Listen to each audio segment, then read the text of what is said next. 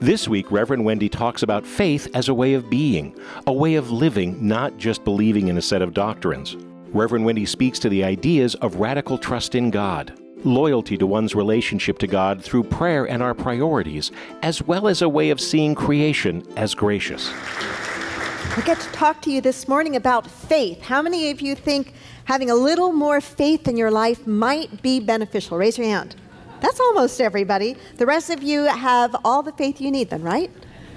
Everything's just humming along perfectly, no challenges that you can't meet, and just feeling great. I hope that's true, actually. I hope that's true. But just in case it's not quite totally 100% true, we're going to talk about something that, when understood in a clearer, deeper way, can make such a difference in our lives, can make such a difference in the things that we choose to say yes to and in the ways that we deal with difficulties and challenges. So we are in the midst of a short series called Reclaiming Jesus.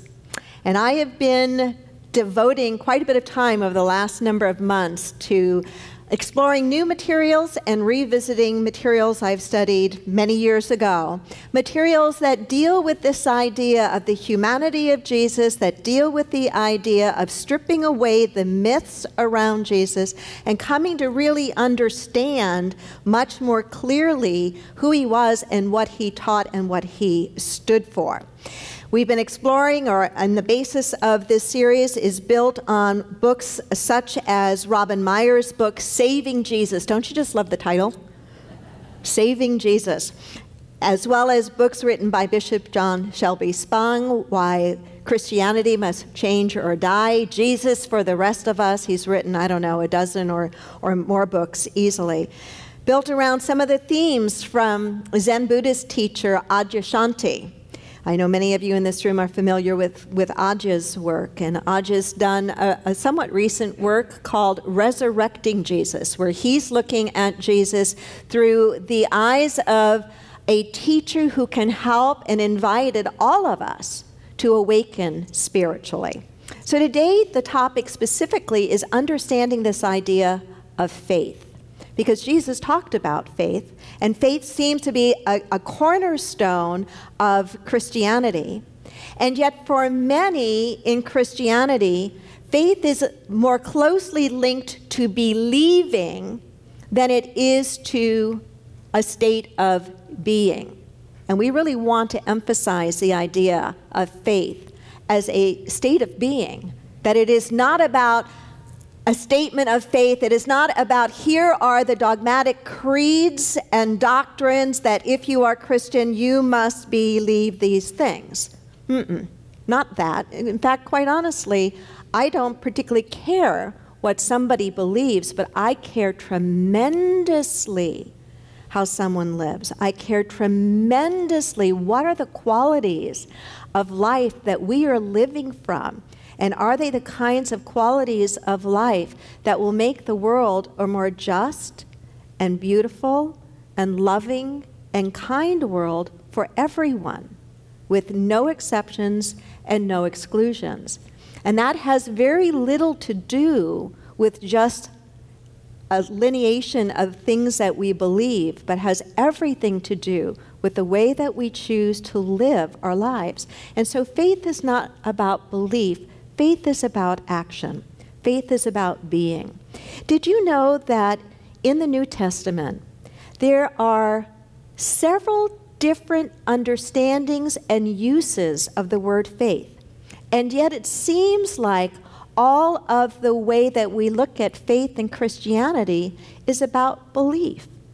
It's similar to the reality that in the Bible, the word love that we have translated, whenever we see the word love in the Bible, we translate it as one word, the word love. And yet, the root of that word love had 4 different roots in an attempt to describe that there are different kinds of love. And yet, when we read, we just see one word. And we miss the fact that the teaching might not have been about, say, romantic love, eros love, but may have been about, the one speaking, may have been about what's called agape love, which is universal unconditional love, or filial love, which is the love of family, the love of friends, or storge love, which is the love of compassion and kindness. And can you feel into the difference, the nuances of each of those, right? And yet we seem to just focus on one kind, and we focus on it much to our own disadvantage. Well, the same is true with the word faith. It has tended to just be used to describe the kind of faith that comes from the Latin word assensus, which means to intellectually agree with something. To intellectually agree with something. But there are three other expressions of faith. And I want to share those with you and share with you why we want to try to live by those three other definitions of faith. So in the book, Saving Jesus, Robin Myers writes this. He gives a little bit of a historical context about this word faith. He says the idea developed after the Reformation when the meaning of orthodoxy shifted from correct worship to right belief and continued to grow in urgency after modern science challenged the biblical worldview, the literal biblical worldview. Only in the past 200 years has faith come to mean just believing things that are increasingly easy to disprove, right? Some of us came out of a religion that said, well, for those really tough things, you just have to accept them on faith. You can't question them. And then you have science coming along and saying, but no, the man and woman did not originate in the Garden of Eden some 6,000 years ago. And the science is there to prove it, right? Well, you just have to take it as a statement of faith. That's intellectual belief. So Robin is saying, or Meyer is saying, only the past 200 years has faith come to mean believing things that are increasingly easy to disprove. What has been lost are the other three meanings of the word faith. These other three meanings expand the idea of faith beyond believing things you may secretly doubt are true, beyond believing things you may secretly doubt are true, to get rewards you fear may be unavailable, to more honest doubters. That's gutsy for a Bible scholar to be writing about. He says they are faith as fiducia, which is a Latin word that means radical trust in God. That kind of faith is radical trust in God.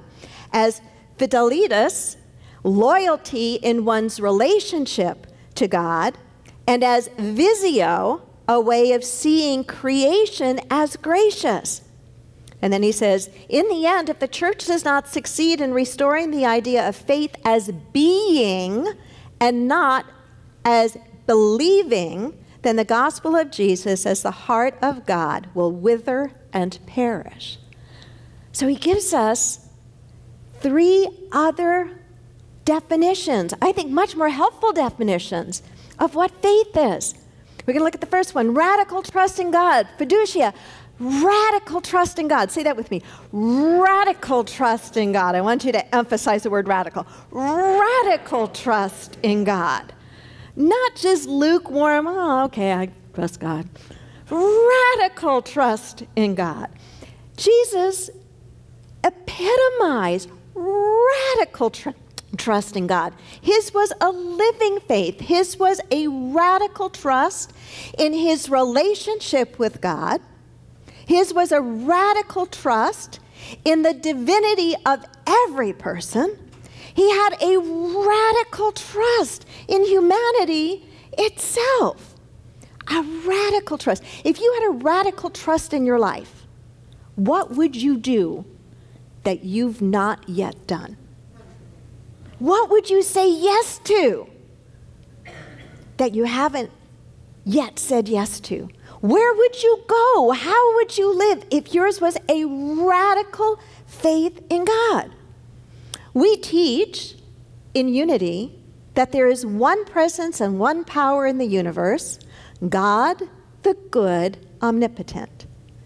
We teach, we believe that there is no separation other than in our minds between us and this one presence and one power, and that it is a force for good. And that each and every one of us can tap into this force for good and live with a radical trust in this force for good. We have numerous examples of Jesus doing that very thing, of radical trust in God. And so many times he was tricked by those around him to try to have a different relationship with God than the one he really stood for. One of the most vivid was him in the Garden of Gethsemane, aware of what was about to happen on what we've come to call Good Friday. And as he went to pray, he prayed in the full awareness of what was about to befall him. God, if this cup, if this event, if this situation can pass, I'm all in, let it go. But if not, thy will be done. Is that not a radical trust? Is that not a radical surrender into being used for a higher purpose and a higher plan? And aren't you glad you and I aren't being asked to make that sacrifice? But where are we being asked? Where are we being needed to make and to demonstrate radical trust in the goodness of God operating in our lives?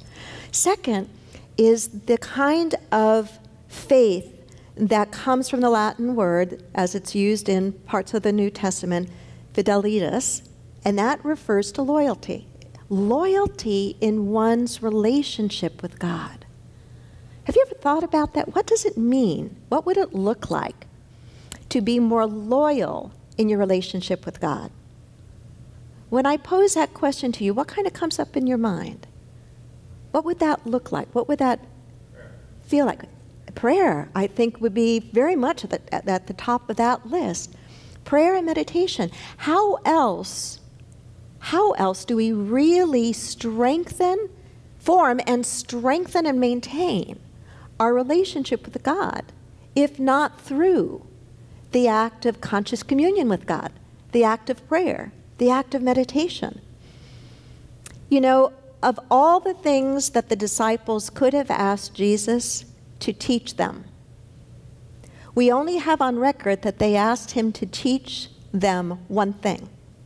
And if you're at first service, don't cheat here. I'm asking the rest of you. How to pray. And Brian wasn't at first service. How to pray. That's phenomenal. I mean, here they were with this amazing man. And whether you take all, some, or none of what have been called the miracles to be literal or not, even without them, just the way that he lived his life, the way that he spoke truth to power, the things that he stood up for, his radical understanding of his relationship with God and his invitation to everyone else to have a different kind of relationship with God.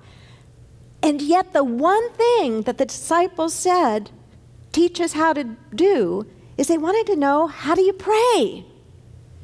And then we're given what we've come to call, he didn't call it this, the Lord's Prayer. And if you really read the Lord's Prayer, if you read it in the Gospels, you'll be surprised that it doesn't end, for thine is the kingdom and the power and the glory forever and ever. Amen. It's a beautiful way to end a prayer. But the Lord's Prayer in the Gospels, and the more accurate versions of the Gospels, is a series of affirmations. Our Father which art in heaven, hallowed be thy name.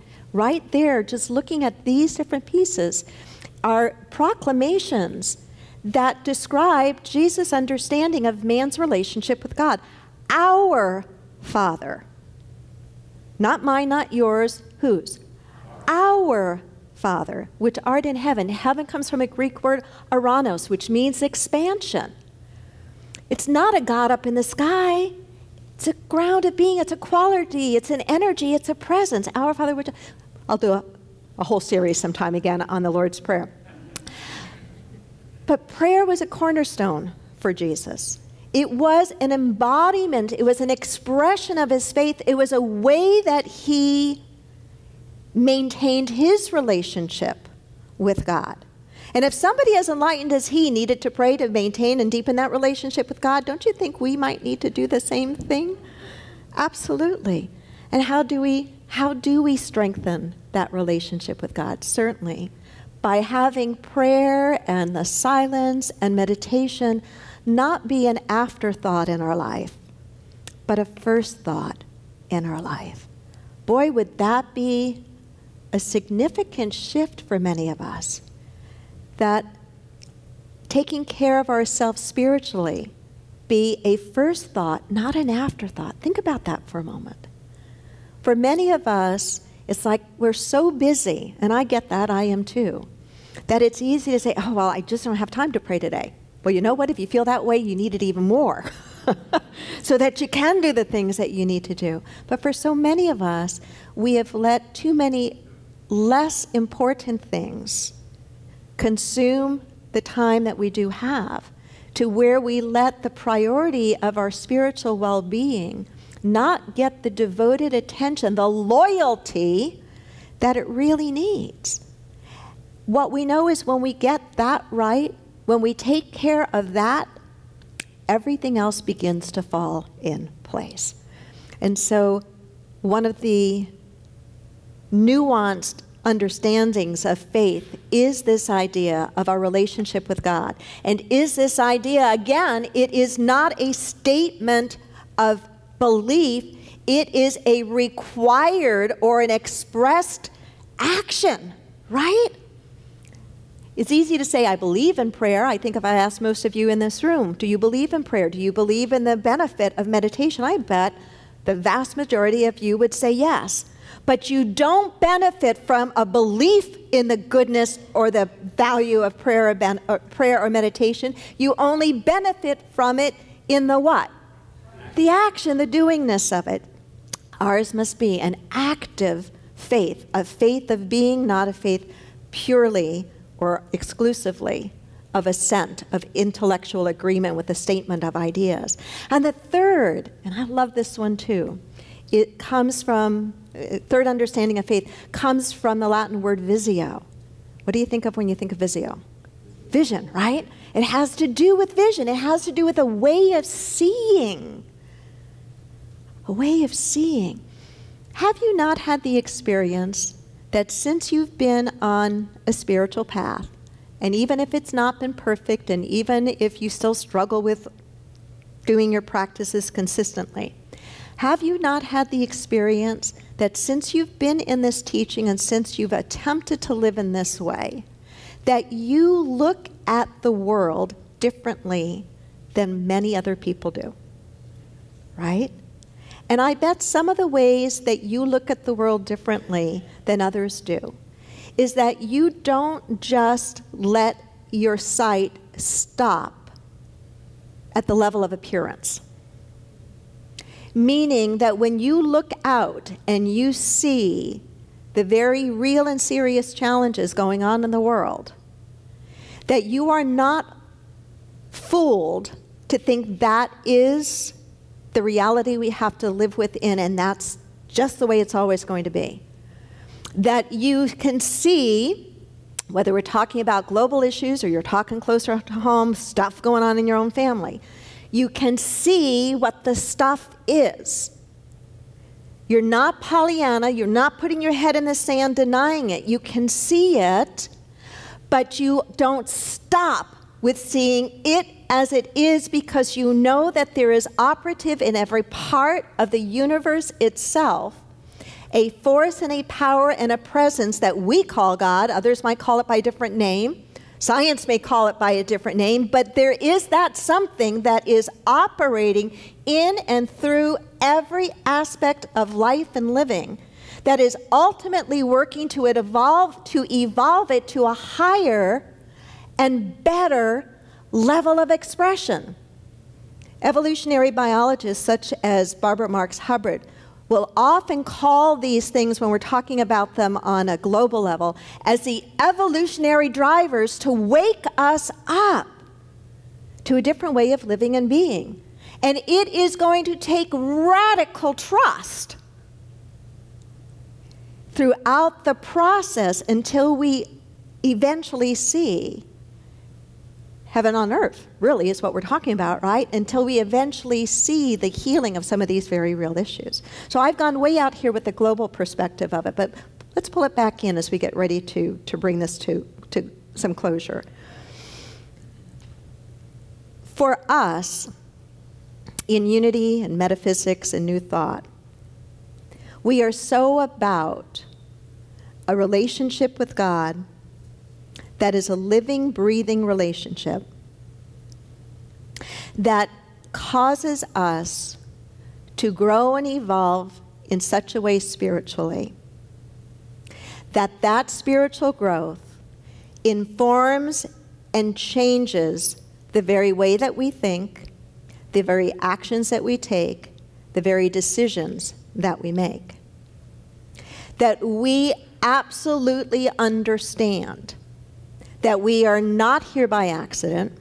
We are here on purpose and for a purpose. That first purpose is for us to individually awaken and to stay awake as long as we possibly can and not be lulled back to sleep, and to invite an awakening to happen all around us. To do that will require radical trust in this presence and power that we call God. To achieve that will require a loyal relationship with God, meaning a relationship with God through our spiritual practice and growth. And it will absolutely require the kind of faith that can sustain a vision that is never fooled by the appearances of darkness or difficulty, but absolutely know that what is true is a light that will eventually come through, and ours is to help facilitate that. I believe that these are the kinds of things that Jesus and every true awakened spiritual teacher either did or would be trying to encourage each of us to continue to be and to do. We are meant to grow and evolve individually, but we are also meant to grow and evolve and bring forth a completely different world than exists right now. And it's going to take faith to do that. Namaste. Thanks for listening. Sunday services at 9 and 11 a.m. Inclusivity. It's worth the drive. Subscribe to our podcasts and download our free app for instant access to a wealth of spiritual teachings, services, and events.